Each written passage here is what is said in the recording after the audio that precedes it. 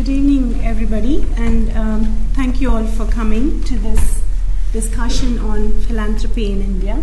And it's deliberately a question saying, is it a quality model? Because the answer, you're going to have to give it to us at the end of this discussion. While the tradition of philanthropy has existed for centuries, there's a renewed interest in public discussion about the topic, partly generated by the setting up of the Buffett-Gates Foundation. Philanthropy in India is as ancient as the country itself. However, the concept of philanthropy in India is often misunderstood, even by Indians themselves. We have with us today three people who have been closely involved with philanthropy in India. Our key speaker this evening is Mr. Shiv Nadar. He has a first-hand experience of having built up an institution from nothing to a $6 billion global enterprise, hiring about 100,000 people around the world. But today he's not going to speak to us about HCL. He's going to speak to us about something he's investing as much time in setting up, which is the foundation. And besides that, he also personally understands from his own life experience the concept of creative philanthropy, which is what he's going to talk to us today. I'm just going to introduce all of them at the beginning so that there are no interruptions. So after Mr. Nadar, we'll have Mr. Anwar Hasan, who's the Managing Director of Tata Limited in London. I got interested in philanthropy as a concept through my first conversations with him about 5 years ago. And he's going to talk to us about the Tata model of philanthropy. And we also have with us Dweep from UBS, who's been working on philanthropic research also in the context of European experiences. So he's going to give a broader perspective. So over to you, Mr. Nadar.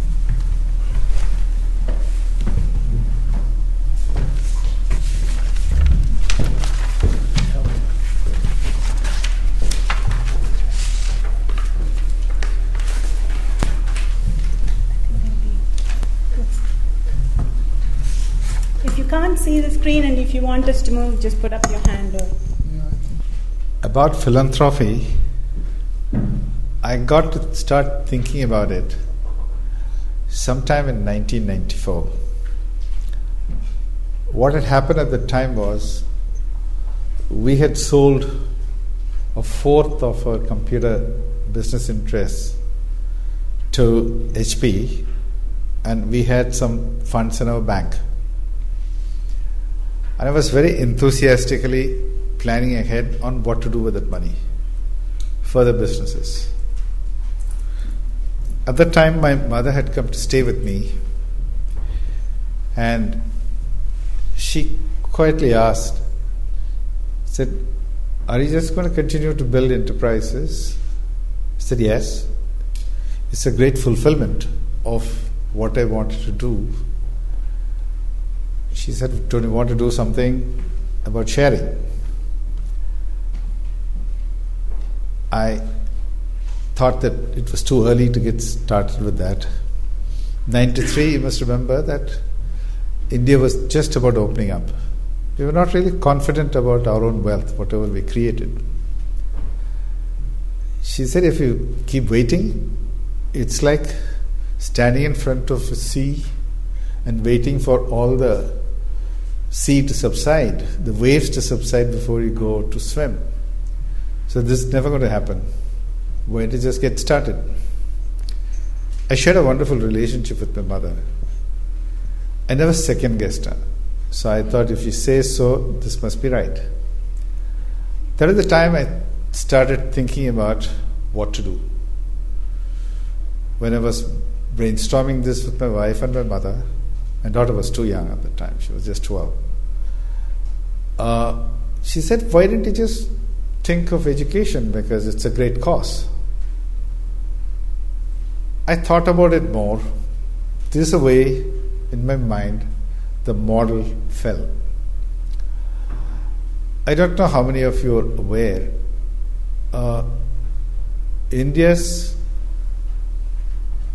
Amongst India's education institution, the one which had the most stunning impact were the Indian Institutes of Technology.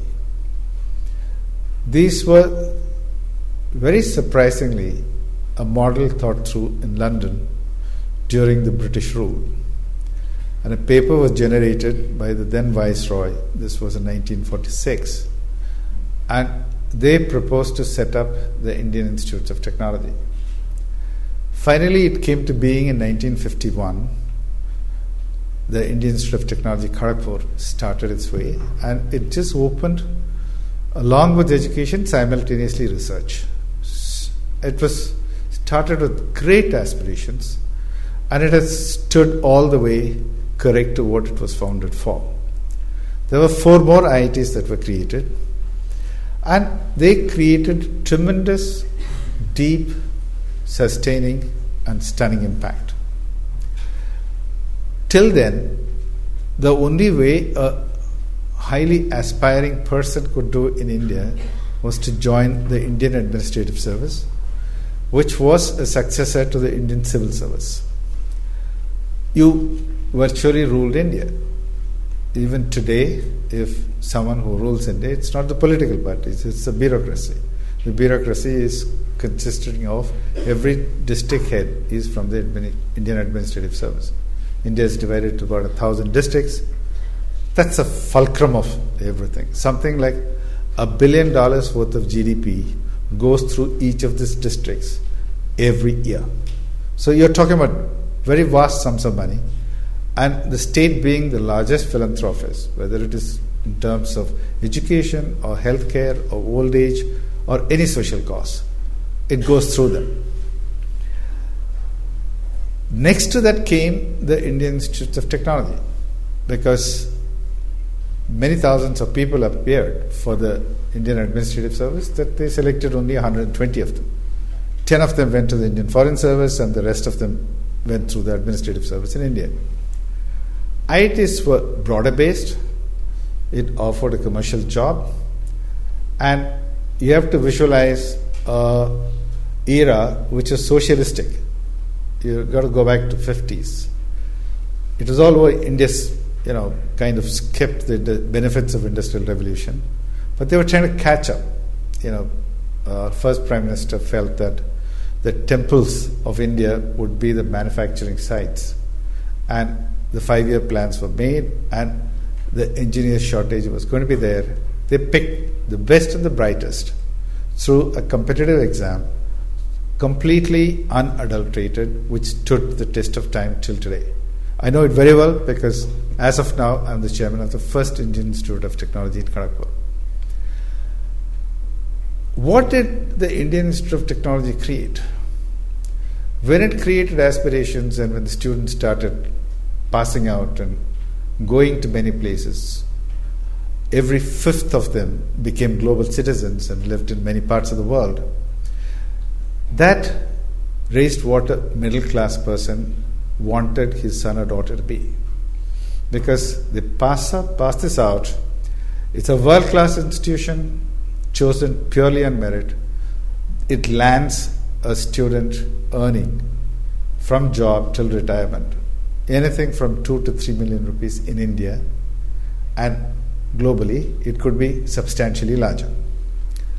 So I thought I would go up and create one more IIT. There were only 5 so far. So we went about and created an institution which would be not merely education, but an academy of leadership. So the model difference between whatever anyone else thought of and what we thought of was, in time, it will become an academy of leadership. It started going, and through this period, something we thought in our foundation was education would be a necessary condition. After that, leadership is a sufficient condition, and what would be desirable? The desirable condition should be it must create a force multiplier, and it must create spirals of aspiration. Force multiplier, spirals of aspiration. We knew it was several years later. I was very comfortable with doing anything that may happen 10 years later or 20 years later or 30 years later. Because I would set it going, I was always confident someone will come up and pick it up and take it further. I was just telling him, he said, is HCL growing? I just counted. In the second year of HCL, we did 3.1 crores. I don't know, those of you with Indian background will know what is a crore. A crore is 10 million rupees. So it was 31 million rupees. Last year, we completed 31,000 crores. It's something like 10,000 times that quantum over a period of a little more than 30 years. Did I visualize it? No. But did I hope for it? Yes. We built it to get there. We thought that what is the next layer, next level to which we could go and build even more impactful. The impact has to be deep and the impact has to be stunning. If the Indian Institute of Technologies, I would say absolutely stunning impact, because based on that only engineering education grew in India. Today there are 5,000 engineering colleges, 500,000 engineers come out of that place, and if you count them up, their GDP which they generate exceeds the GDP of UK or France or India for that matter, because they're there all over the world creating this wealth and creating these jobs, doing good to what the society looks for, earns for. I was familiar with education from another front. When India was growing in computers, it sorely lacked people who could write programs. Today, it must be funny for you, because Indians write programs for virtually every computer everywhere in the world. At that time, for India itself, it was not available. I personally went and tried to argue it out with the Department of Education in the Union Ministry, as well as in the University Grants Commission, which controls all the universities. They said, no, that's too crass. We will teach how to design computers, but not really write programs in them. So the only way out is that we are going to create an institution of our own. So we went and created an institution. It's called National Institute of Information Technology, NIIT. I founded that actually. And this became, historically, it became the first listed company in IT services in India. It listed 15 days before Infosys did. And it became the first $1 billion market cap company in India in IT services. And almost the same month in which Infosys also did. I had to quit the company because I had conflict of interest, so I sold the stakes and instead I put it in more social philanthropic moves. So thinking about this, what would we do next? We reviewed this in 2007, by which time the institution which we created, the foundation generated in the state of Tamil Nadu, had already come on rank par with any of the IITs. Deep thinking, a lot of think tank work, a lot of debate created, we could see that there is a vacuum in the school education for similar inspiring work. Then we had to pick. We built our company in the state of Uttar Pradesh. I don't know how many of you are familiar with this. Uttar Pradesh is a state which is northeast of New Delhi. It's a very populous state. It has 200 million people, largely living in rural parts of India, rural parts of Uttar Pradesh. Something like 70% of them live in that area. That's 440 million people. Okay. This is an area which is pretty much the unlit portion of Uttar Pradesh. Education is very bad. No matter in what way you measure it, they may be going to school is not identically equal to gaining education. The education has to be imparted as much as it should be absorbed. And if we have education with half the students who are going to the 5th standard unable to read or write, then you are having a serious issue of illiteracy. So we had the rural India and rural UP more, women even more strongly, just couldn't find a good bearing, good seeds as they began their lives. This was going to be a true sociological disaster. This is the largest state.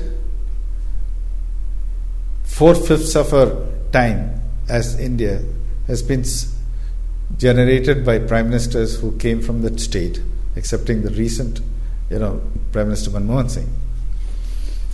And the state is the shape in which it is, the education. So we thought that what do we do here to create some foundations? Foundation of education is too vast. It's truly the job of the state. And they're trying to do whatever the best that they can. What can we do? We again went back to, if we have to create leadership, we have to build academies of leadership for the very bottom of the pyramid. So, where does the real bottom of the pyramid lie in India or in UP? It lies in rural states, rural districts, rural villages. And where do they go to school? The schools are by the village heads, which are called village panchayats. These are panchayat schools run by the government. So we thought we would pick students through merit, exactly how IITs pick students through merit. 5th standard, the government runs an exam, CBSE exam, and there is a marking system which creates a uniformity. So we felt that we would go and launch one of the largest search processes for these school students. 5th standard outgoing student, 10-year-old, boys and girls. Girls should be at least 40%. We went looking for it. It's a theory. If we can pick them, let's say 1 to 10,000, they will be as good. If you take the intellect, if you take their capabilities, they'll be as good as any in the world. It's too large a sample when you pick amongst this larger population. Okay. We worked with the state government and worked with the district administration, launching a very large search process. First year, which is 3 years ago, we picked out of 2,000 schools, we picked 2 school toppers. We picked 200 students, boys and girls. Now, how do we create an equivalent of a school? I have been very largely influenced of leadership development by some of the universities and schools of the Western society. Do you happen? Yeah? Can you just put up that slide? I'm going in different sequences. So, okay.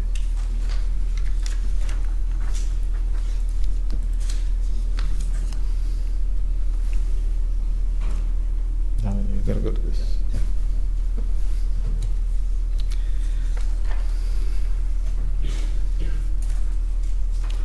See, when you go through these great institutions, what did they really create? Do they just impart education?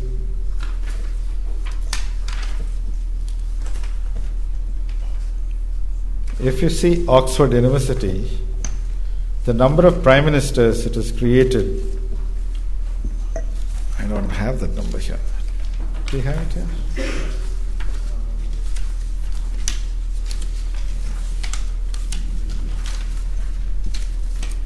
Let me just get you this subject anyway. If you take Oxford University, or if you take Eton, if you take Harrow, Oxford has created 28 British prime ministers. 9 members of the British cabinet now, 117 members of the House of Commons, over 140 members of the House of Lords.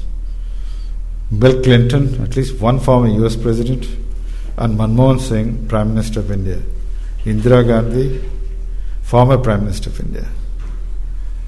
You go to Harrow, you go to Eton, you go to London School of Economics. They're all great institutions. Do they merely impart education? No. They seem to be doing something which is creating and cultivating leadership. We felt that this is what we need to recreate in this state. Not just merely impart education to them, because that's a war which someone else has to fight. But if we pick the best of this nature, we want them to become leaders in science, leaders in teaching, leaders in law, leaders in economists. If we were to pick them up, they have to come from the best of the lot. So if we search out and go and pick the best of the lot, then we have to give pretty much a world-class institution. We formed the school 3 years ago, and my basic norm was the school should be good enough for my daughter to have gone there. So it set the standard very high. And if you see India's elite schools, like the Doon School, if you compare it with Mayo, they're all very well endowed schools. They are the ones from whom the leadership of India has evolved. If you just take Doon School, one school, a series of cabinet ministers, one prime minister, 2 chief ministers, several admirals and generals, they really built leadership there. This is what we set out to build, but one of the things is it must have the best of facilities, best of faculty. It needed to be residential. So it's a very deeply impacting social experiment. Taking the students who are pretty close to the bottom of the pyramid, relocating them in a place. You have to see they come from places where they, pretty much all of them are below poverty line, families. Those who didn't have probably one set of clothes, that to hand me down, come here to a place where they change clothes 4 times, because you get up in the morning and you're onto your yoga or something, and then you go on to your class, then go on to your sports, you're going to your dancing or any of these facilities. But whatever we do, whether it is faculty or position or the facilities, it'll be the best in class. Take a look at what the school looks like.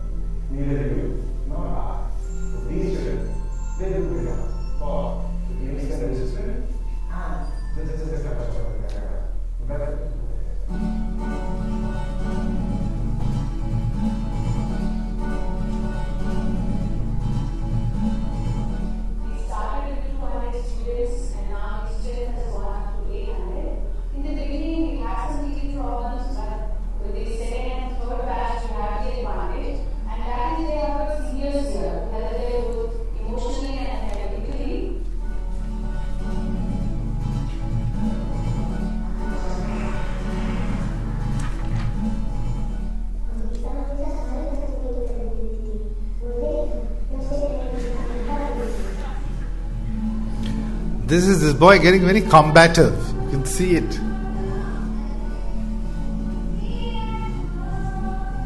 This girl's name is Lakshmi. Scores 99% virtually in everything.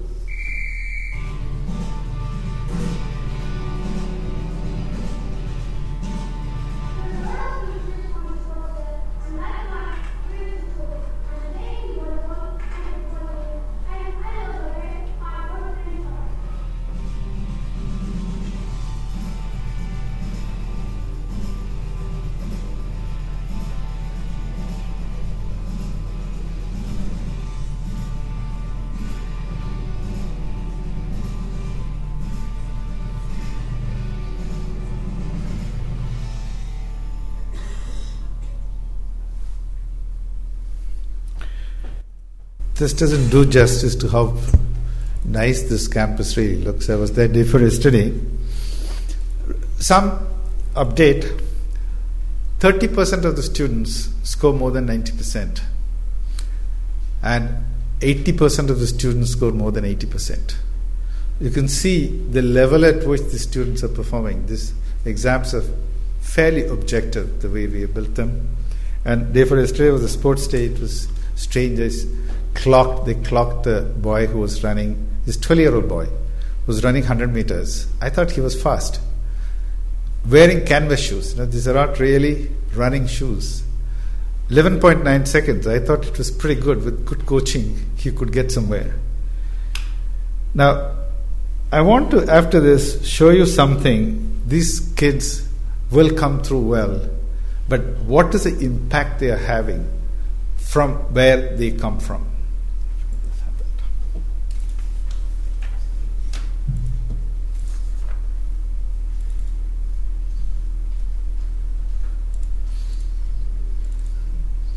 As I told you, our points are all about aspiration spirals.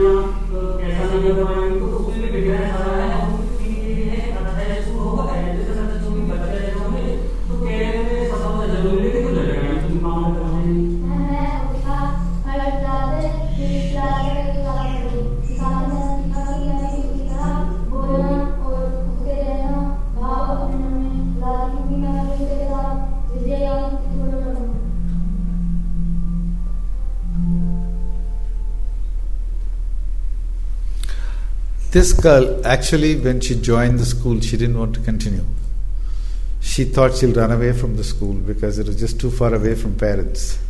You've got to see the social background from which they come. And this is as far as she's come now. There is a long way to go. This is just the very beginning of a new social experiment, which shows every sign of being very successful. Our goal is, how do we build force multipliers? How do we build further spirals of inspiration? You could see in her village, there are 30,000 people who live there. And if you take the surrounding villages, there will be quite a few. They are very enthused by each of these girls going there. Our second school got going this year in Sitapur, that's north of Lucknow.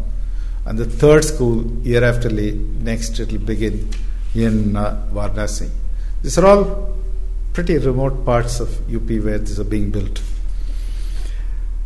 The goal which Roshni, my daughter, as the president of this institution, has is that in 15 years' time from beginning, 10,000 students should come out of this. And her goal is that every single person coming out of the school should touch 1,000 lives.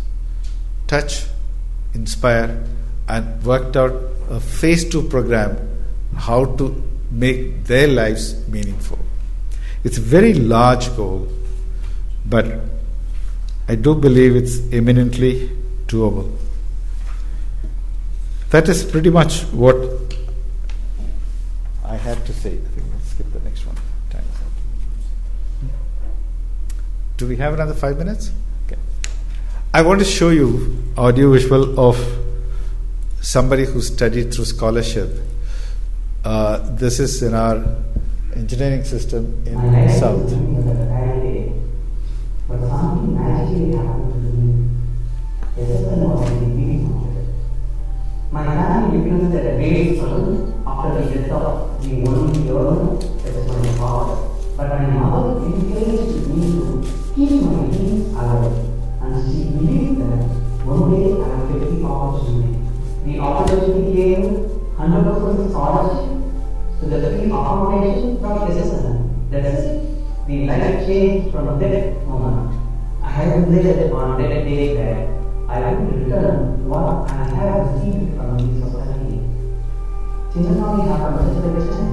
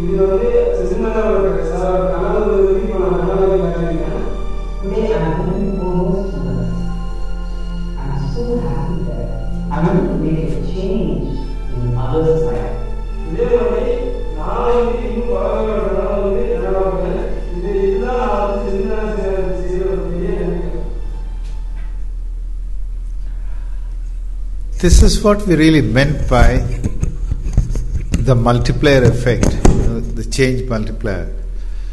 Now, Senthilnathan's goal is that he would set up at least 100 scholarships. And he's working in the US. I've seen him in his first year, and I saw him recently in November last year. He's completely changed, in the last 7-8 years. But, well, that's what we are there for. We are there just to make these changes occur. We have set up a big number for ourselves, and it's a plan. Like all plans, the devil is in the implementation. I thought it will be a model which will be interesting for all of you to hear of, because it's not just education, it's not just a leadership academy, it's about how to create these spirals. Thank you.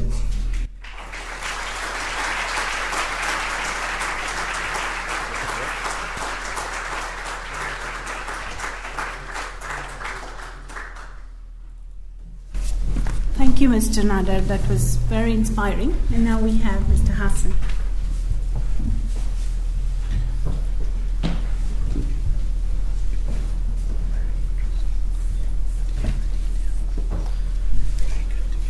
Friends, after that kind of a talk which brought a lump into your throat, I think it's difficult to sort of follow through with a fluent kind of a lecture, but I'll give it a good try. I'm glad Mr. Nadar spoke before me, because a lot of things that he said is really figuring in my little talk also, in the sense that there is a lot of similarities between what he and Roshni has done to what Jamshedji Tata, when he started off, and what his sons did, which was basically to carry on the legacy of what the founder of the group, Mr. Shiv Nadar in this case, and I think Roshni after that. And I guess after Roshni there will be somebody else to carry it on. And I think this is really the secret of an enduring kind of a philanthropy, which sometimes people don't get to sort of know the importance of. So I will tell you about the Tata story, which in Mr. Shiv Nadar's case, it is an actual ongoing situation.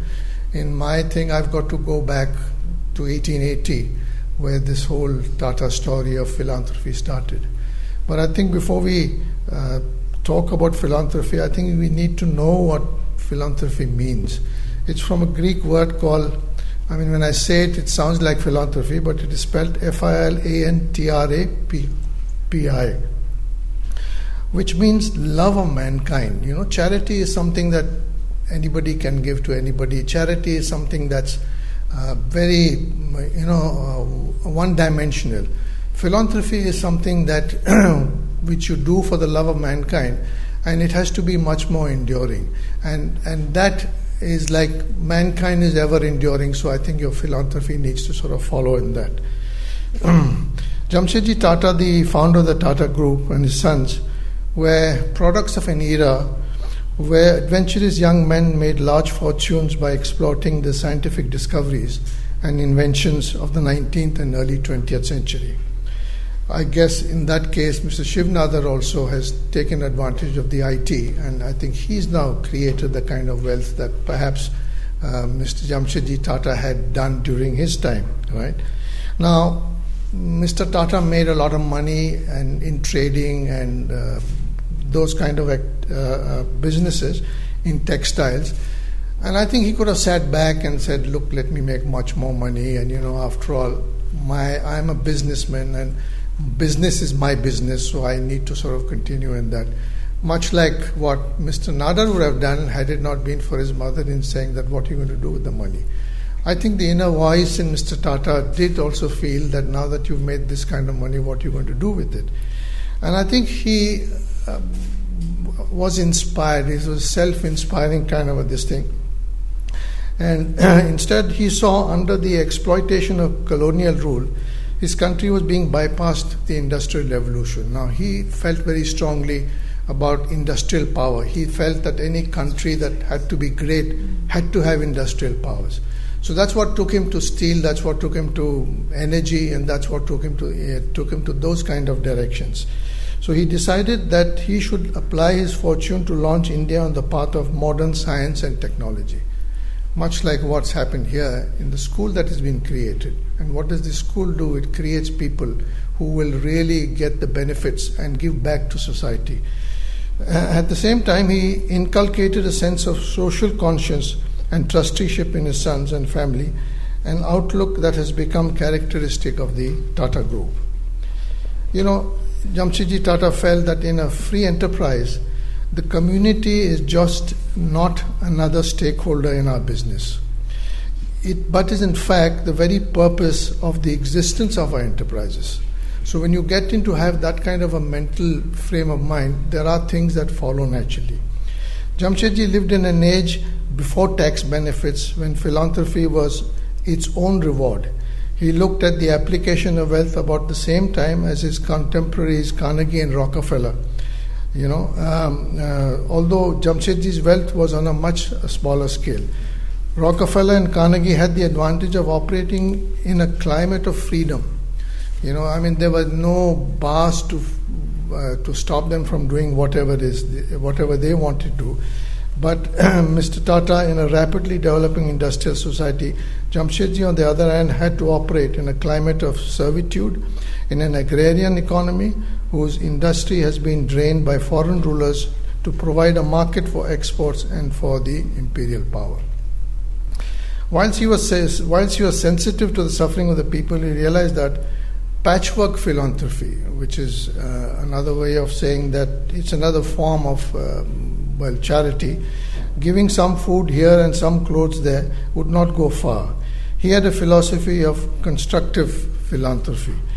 What advances a nation or a community is not so much to prop up its weakest and hapless members, but to lift up the best and most gifted so as to enable them to greater service to the country. And with this mind in end, he launched the various trusts which sort of gave the J.N. Tata Endowment Scheme for Higher Education in 1892, sending abroad future doctors, administrators, scientists, and doctors and lawyers. Something like what Mr. Nadar is doing here at his school to create that kind of a talent. Then he created the University of Science and Technology, now Indian Institute of Science in Bangalore, to give India technological personnel that would enable it to step it into the industrial age. Thus, the tradition of Tata philanthropy was set by Jamshedpur, the founder of the Tata Group. The grand vision was his, but to his sons, Dorab and Ratan, and his cousin Deyadi, goes the credit of continuing the tradition, which is what I'm saying is that the most important thing. It cannot be in one generation. It has to continue. And what Mr. Nadar talked about, things coming to fruition in 10, 15, 30 years' time, that can only happen if there is that continuity, if that legacy is continued. And I think in Dorab Tata and Ratan Tata, he had the people who carried out his vision, and they themselves not only did what the father set out to do, but they themselves on their own encouraged and enabled a lot of the things that have happened. The wealth gathered by Jamshedji and his son in half a century of industrial pioneering formed but a minute fraction of the amount by which they enriched the nation. The whole of that wealth is held in trust by the people and used exclusively for their benefit. The cycle is thus complete. What came from the people in terms of profits that the companies have made, goes back to the people many times over. Now, that's the kind of philosophy that, keeps the trust going. Sir Ratan died in 1918, and as per his terms of his will, the Sir Ratan Tata Trust was set up in 1919. Sir Dorab Tata Trust was registered in March 1932, and the settlers of Dorab died in June of the same year. The wealth he turned over to the trust included substantial shares in Tata Sons, India Hotels and other allied companies, and jewelry valued at 1 crore in 1932. I'm saying all this is because, just to tell you, it's everything that was theirs, lock, stock and barrel, was something that was put into the trust. I think nothing symbolizes more as to what he meant about his own charity. Is he thought that he had, his wealth included a 245 carat Jubilee diamond, which was twice as large as the Kohinoor. Now he felt that a diamond in a vault is just another diamond. Sold and its proceeds intelligently harnessed, it can enrich the lives of thousands. Both trusts together broke out of the customary constraints of community. Now this is a very important thing. You had a lot of trusts which obviously favored certain aspects of society, but to them, I think they made it a principle that they broke out of the customary constraints of community, religion, common features of most trusts those days. Both rank and the largest Indian foundation, both were multi-purpose institutions, and both sought suitable venues for their activities. It will be interesting to, people sometimes ask me, who do you work for? And, so I say that I work for a charity. So they don't quite understand what that means. So I told them I work for the Tatas. So he says, but that's not a charity. So I said, yes, in a manner of speaking it is. Because when you look at Tatas, you look at the parent body, which is Tata Sons. And 66% of Tata Sons is owned by two trusts, the Ratan Tata Trust and the Dorab Tata Trust. So 66% of all the dividends and all the incomes that flow from the companies that the Tatas run goes to these two trusts. And it is these trusts that then farm out the money to various charitable organizations. And in the process of all these years, they have built up institutions like the Tata Institute of Fundamental Research. This is the cradle of India's atomic energy program. The Tata Memorial Hospital for Cancer Research and Treatment. We had one in Bombay, and now we are sort of putting one in Calcutta. The Tata Institute of Social Sciences, the National Center of Performing Arts, and the National Institute of Advanced Studies. Now, in the National Center of Performing Arts, it really needs to mention that there is Jamshedji Bhabha, who again followed exactly the principles that Dorab and Ratan Tata had did. All his wealth he put towards this Institute of Performing Arts, which is based in Bombay, and that really is the first one of its kind. Today, as you all know, the Tata Group is much larger and it's a global footprint. The trusts have grown in size and together disburse 500 crores. That would be about, how much would that be? Quite a lot. Every year, providing support to individual by way of individual scholarship, medical relief, promoting institution and pioneering domains by way of institutional grants, addresses poverty in a kind of way which doesn't sort of make it exist more poverty today, less tomorrow. It sort of tries to sort of eradicate poverty. And to end, I would just like to conclude with the words of G.R. Miller. It's not having that makes men great. A man may have the largest abundance of God's gift, of money, of mental acquirements, of power, of heart, possessions and qualities. Yet if he only hoards what he has for himself, he is not great. Men are great only in the measure in which they use what they have to bless others. We are God's stewards, and the gifts that come to us are His, not ours, and are to be used for Him as He would use them. In this lies the true essence of trusteeship and true essence of philanthropy. Thank you.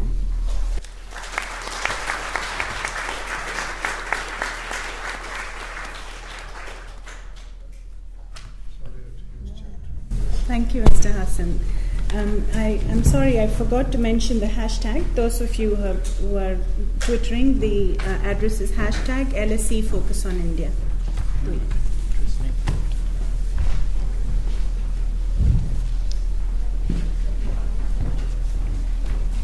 I didn't know we were going to be on Twitter, actually. That makes things more difficult. It's interesting to come up and have a speech prepared where you're going to have essentially three things to say, and two of those are already illustrated. It's either very convenient or very terrifying. I'll try and be a bit more general, though, drawing a bit on research we did last year on philanthropy in Asia. And what I'd like to do is talk about how or what we've learned about philanthropy's past, its present, and some challenges we see in the future. But since we have a question on the screen, I'll bring forth another question that was published in The Guardian exactly 1 year ago. This was an article that's titled, "Is Philanthropy Taking Off in India?" So essentially exact opposite of what you have here. And it starts by saying rich Indians have been better at giving their time than their money. But British aid won't last forever. Now, given India's defense choices, that day may come sooner than we expect. But the article assumes that philanthropy in India hasn't taken off, or that it needs to take off. So that's where I'd like to start with. Because it's generally accepted that India, and in fact much of Asia, has more of a tradition of religious giving than of organized philanthropy as we understand it today, modern-day philanthropy. But if we look closely, that's not really true. Much of modern-day India, and I think we've heard so many examples here of the work of the Tata family, much of modern-day India was built on philanthropy.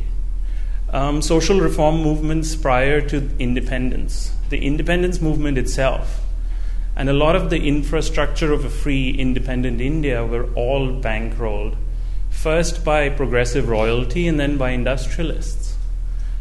Education keeps coming up, so let's take the example of women's education, which was a big issue for social reformers in the early 20th century.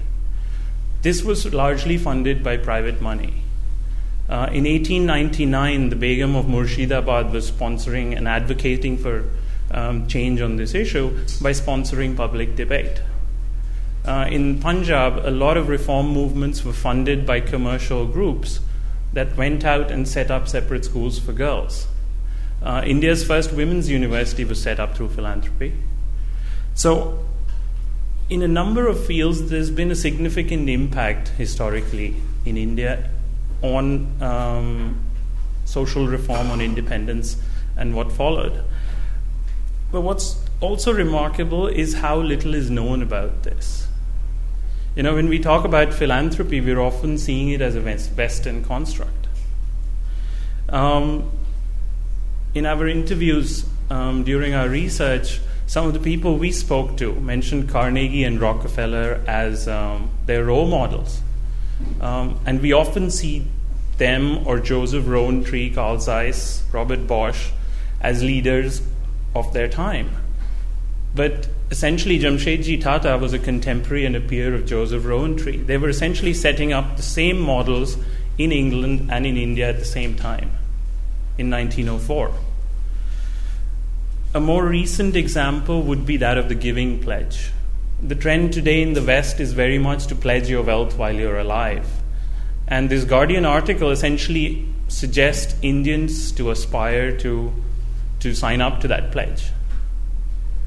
But we've learned that the concept of trusteeship actually goes a lot further than that. It doesn't depend on tax or inheritance tax or estate tax to encourage giving.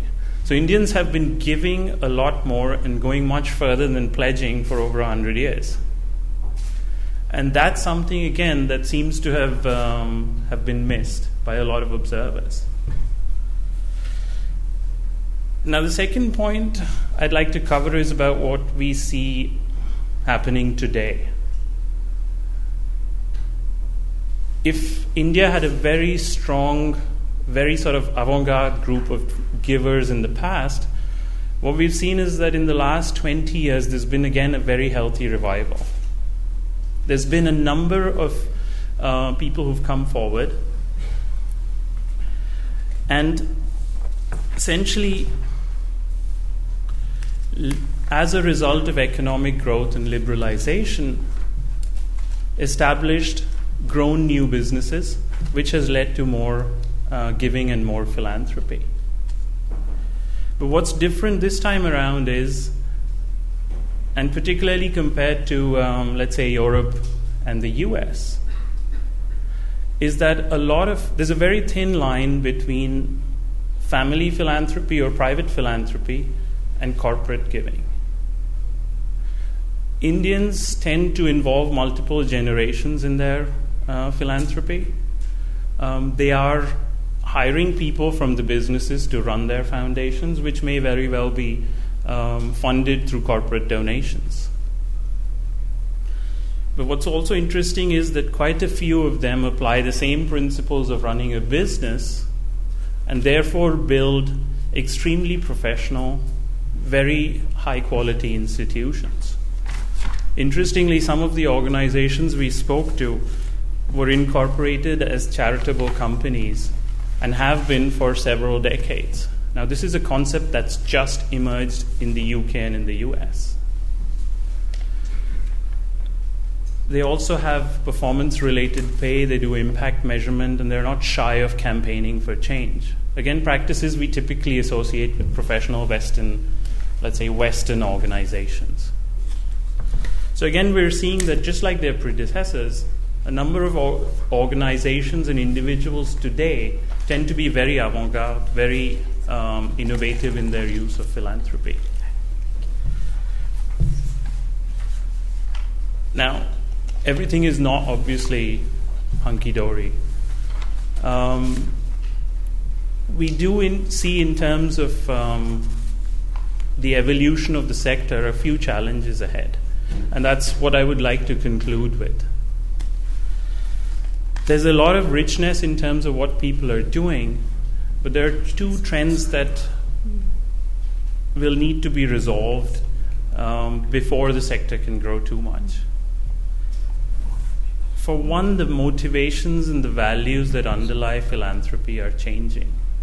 The concept of trusteeship was very strong pre-independence. I'm not sure to what extent it still holds the same sort of emotional, let's say, the same sort of, it gets the same sort of emotional response from philanthropists today. But the current generation has been very, I would say, socialist in their mindset. And they tend to be skeptical of capitalism as a solution to inequality. which is different from what you see in the West. The trend is very much towards free enterprise and scalable solutions. But it's unclear how the next generation will perceive their role, whether they will have the same values, and whether they will choose to use the same tools for socio-economic justice. And the second thing we also see is that philanthropists in India don't engage and talk very openly with the broader non-profit sector. They've been very good in the past and today at building their own institutions. And at the moment, we see most of them building, operating, rather than grant-making foundations, not just in India, across Asia.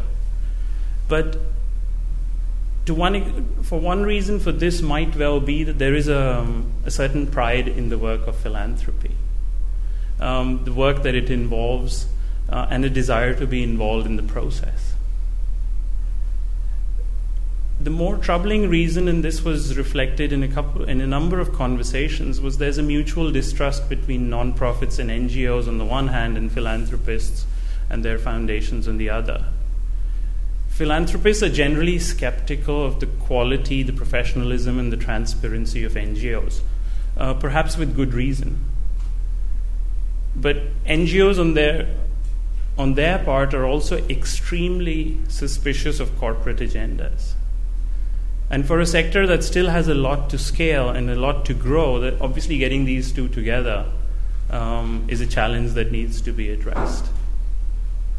Now, I'm going to stop with that. I think the one common thread that I can safely conclude on is that while there is a traditional view of philanthropy in India being religious giving and traditional charity, it's always also been characterized by a group of people who have been very innovative, very avant-garde, and compare very well with their peers of that time anywhere else in the world. That's it.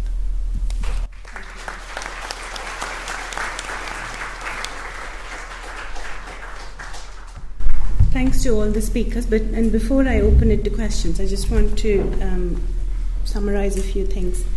One thing I would like us to think about is, why do people give? Some have said that giving is random. Perhaps we can ask Mr. Nadar here when we open the floor to why does he want to give.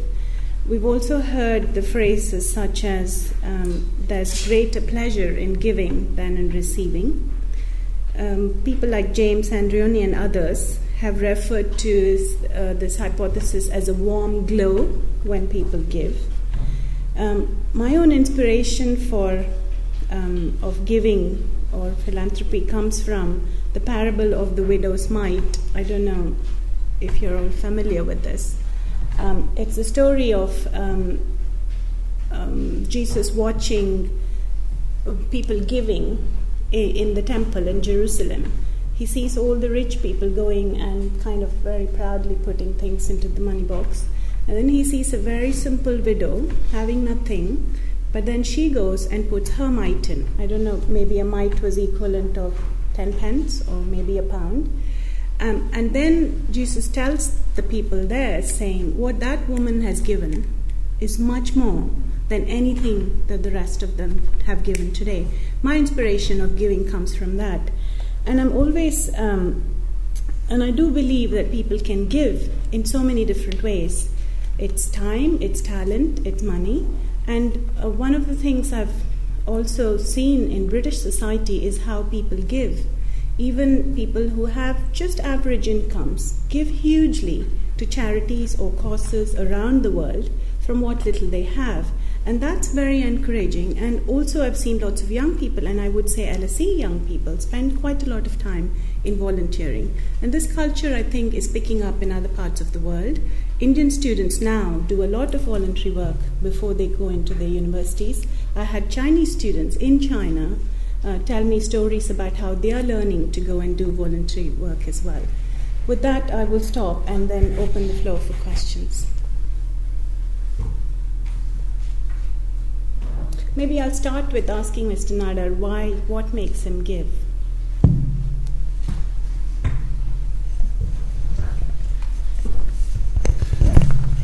was quite frank in admitting that this had to be a nudge from my mother. It did not come quite naturally to me. But having said that, I found that building institutions in this area have not been very many examples or models, are very few to follow or imbibe. And I wanted to carry it through because the only thing I've done in my life is to create institutions. And I thought I would try and institutionalize this process. And second, why I talk about this outside. Earlier on, I never talked about this outside. Only in the last 2 or 3 years, I've started talking about this. Because people came and asked me that it's a great role model, what you're setting, and if you go about doing this publicly, maybe others will also do. And if others do, in what form can you help them build models? Are you going to take money from them? So we again thought about it a lot, debated it a lot, and felt that ideally we should create certain part of what we do in transferring this model to others. What I mean is, someone else wants to come and build another school similar to what we do. We should be able to transfer that. Surprisingly, there are very wealthy families who have come and asked us after that, say that, can you help us build one? Somebody came from Punjab and said, can you help us build one? Now, we didn't have an answer because we just about managed to build it ourselves. Now, it's not a very scalable one, but definitely transferable one. So I learnt a lot in institution building. Redoing that is very challenging and very satisfying. One simple, selfish reason, very satisfying. That's the thing about greater pleasure in giving than in receiving. Actually, it's not giving. I like to use a different word, sharing. Yes. Maybe we can take 2 or 3 questions at a time. First question by the lady at the back.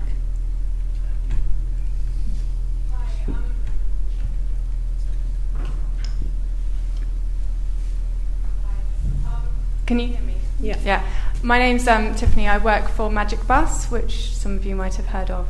It's a large Indian-based organisation. I run the UK office, which is purely fundraising. So it's very interesting to hear you talk, because obviously there are some amazing philanthropists in India and a lot of big companies. Tata's famous for what it does. One of the challenges we have, which is why we have a UK fundraising office, is trying to engage with corporates in India.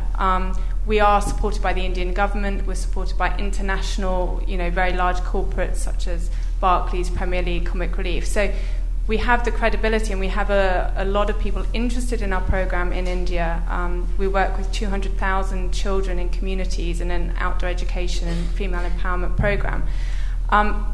But we find it very difficult to translate that into support. And I'm just interested to hear from the panel if you feel that there is a shift in, maybe more companies in India taking on a kind of corporate social responsibility policy.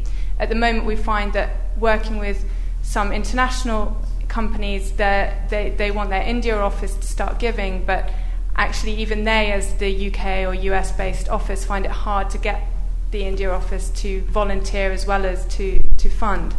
So I'm just interested if you see a kind of a turn in the tide on that one, because I would definitely say, as an NGO, we're not suspicious at all of the corporates. We welcome them with open arms.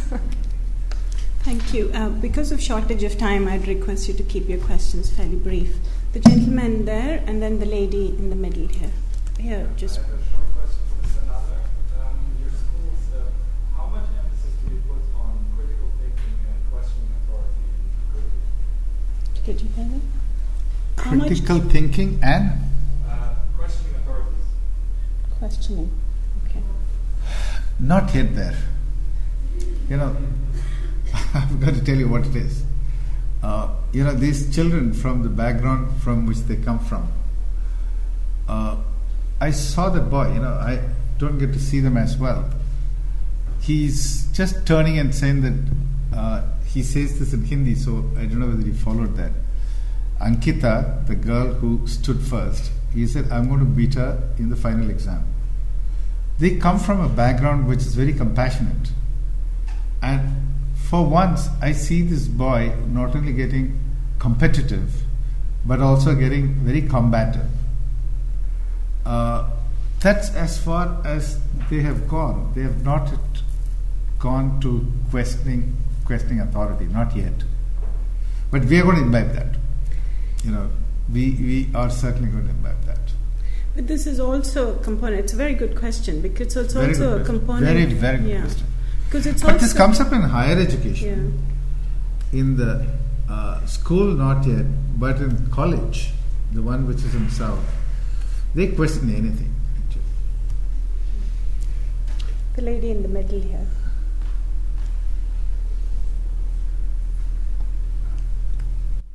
This question is for Mr. Nadar again.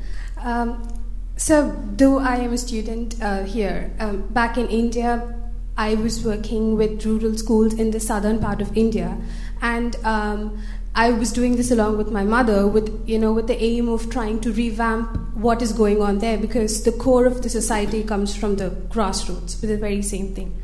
And I found out that the general notion of people, of youngsters towards education or working in that aspect is, they don't find it as attractive as working in an MNC or trying to, education is a professional industry just like how IT or law is. So in what way could youngsters be inspired to contribute something, the cream of the society, be inspired to contribute something to education? Because I would need a lot of help with people of my age to come with me, because I know I can do a lot of, if 2 of us could reach out to 200 schools. If there were 20 of us, we could reach out to many schools. So in what way do you think youngsters could be inspired to take up education philanthropy in India? We'll take both answers to both the questions. It's a very difficult question. We all struggle with it. I know the government of India struggles with it. How do you attract people, young people particularly? They think, at least, one thought was, it is the remunerativeness of the profession. But that no longer exists. The 6th Pay Commission equates teachers to, a teacher in a school, her or his salary is the same as the starting salary of an Indian Administrative Service officer. And it is the same as a salary as every top company, Tata Consulting Services, Infosys, HCL, Wipro, all of us start at the same salary. But yet it is not attracting. It's because you don't grow fast enough. Okay. I wish there was a solution. For engineering schools, I think there will be a solution. But I don't know about the rest. Engineering schools is because they will start participating in the industry that gets created as out of that. The models that were created in Stanford in the 60s, and then from there off, the new ventures participating with universities of the IPR created in the university. The first good one has been created in the Indian Institute of Technology, Madras. And I think one in Bombay is reasonably good. But the gap is colossal. There are 700,000 teachers. Very big gap. So we'll ask Mr. Hasan and Dweep to answer the first question.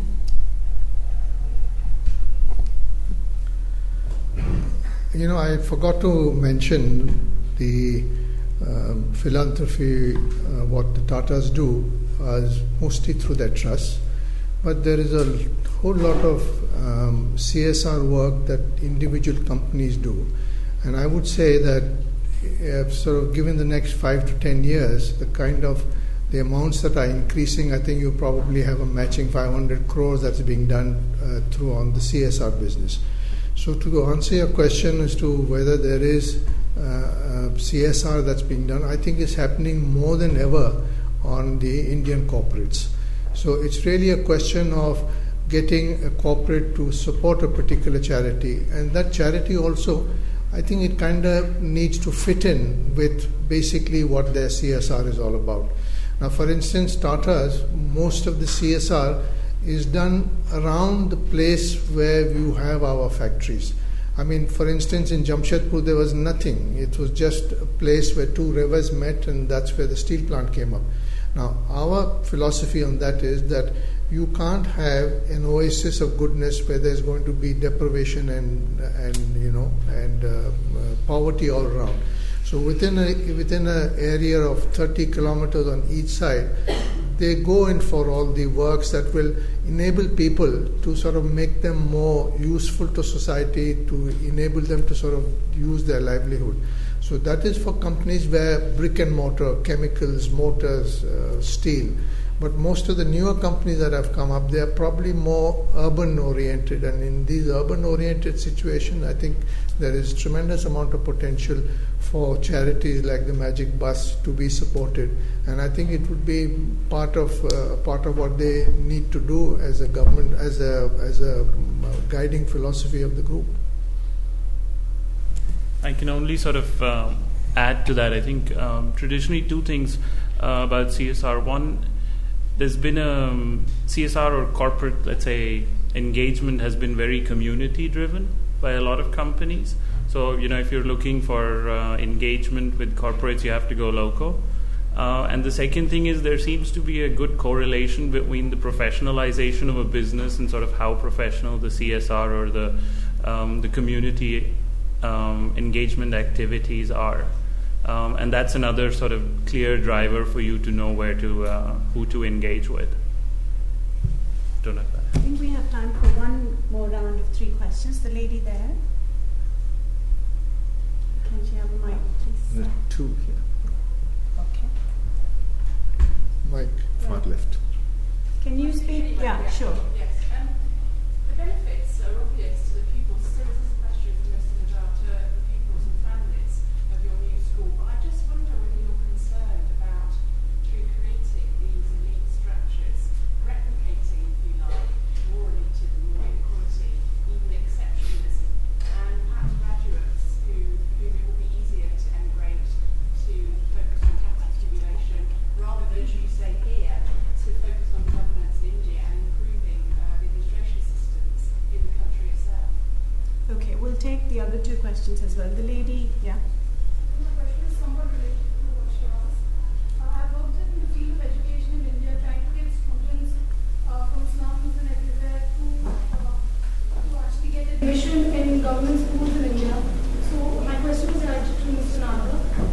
Do you not think that parallel institutions, though I'm not a skeptic to your foundation, but do you not think that parallel institutions such as other schools actually divert our attention from strengthening government school education in India, where majority of students should go?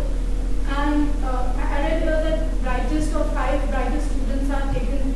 Do you not think that perhaps the 5 weakest of students need more of attention? One last question, if anyone else. Can I answer that? Because that's a very good question. Okay. We can ask.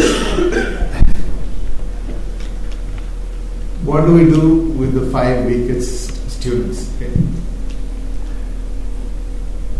Here, I just want you to know, we've set up, I'm still in first generation. Okay. So there's only this much that whatever we've built of, what only the state could possibly afford to do something like this. There is a limitation of what we can do. However, it's not that the problem does not exist. What you're saying is real. It's a real problem. And not only for them, education for them, but also the education for what happens to those who just pass because he or she is 18 and never was educated. We can't just say that we are going to abandon them for the rest of their lives. It's a very fundamental necessity, right? We can only create a model. So, it's not yet done. That's why we never spoke about this. In foundation, we do many other things on the basis of creative philanthropy. We built a university. We have built 2 schools, which is meant for the cities. But all of them tend to be meant only for the leaders. So what do we do for the rest? There is a new program which is envisaged for this year. We're just waiting for the elections in UP to be over, because the state government has agreed to do this with us.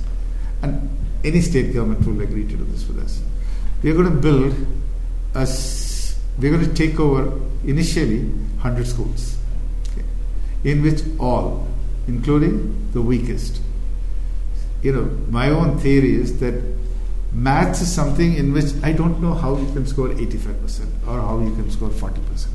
Either you score 100% or you score 0. Okay? Because either, it's a very derivable piece. Okay? You take any grammar, either you are correct or you are wrong.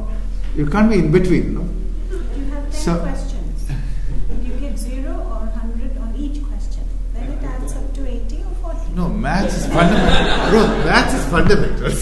It's built on additions and subtractions.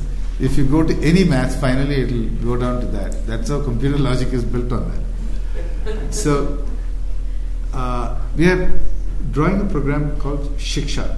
Shiksha will take over these 100 schools. And in these schools will form models. How education would be brought up to this binary condition. No, not no. We hope, we don't know the answers, but we are going to find the answers.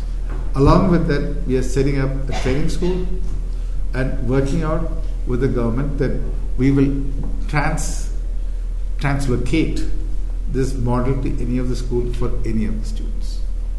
But it's an experiment which is in the works, undertaken someone in his 20s with a great deal of passion for this. Robin Sarkar will be doing this job, and this is one project which I'm going to oversee personally. I didn't get the first question really fully well. If you can just... It relates to what the other woman said, really. It's about our systems. Are you concerned that you're replicating elite structures by creating effectively selecting people? If I can explain that, we believe that philanthropy can be two kinds. One is corrective philanthropy, another is creative philanthropy. Corrective philanthropy is the government spends vast sums of money creating the schools, and in which a series of corrections are required. We considered it whether we should do it even at the first round, because the impact can be big, impact can be multiple, the numbers affected will be very large. We thought either we do it ourselves or do it through leaderships that we create.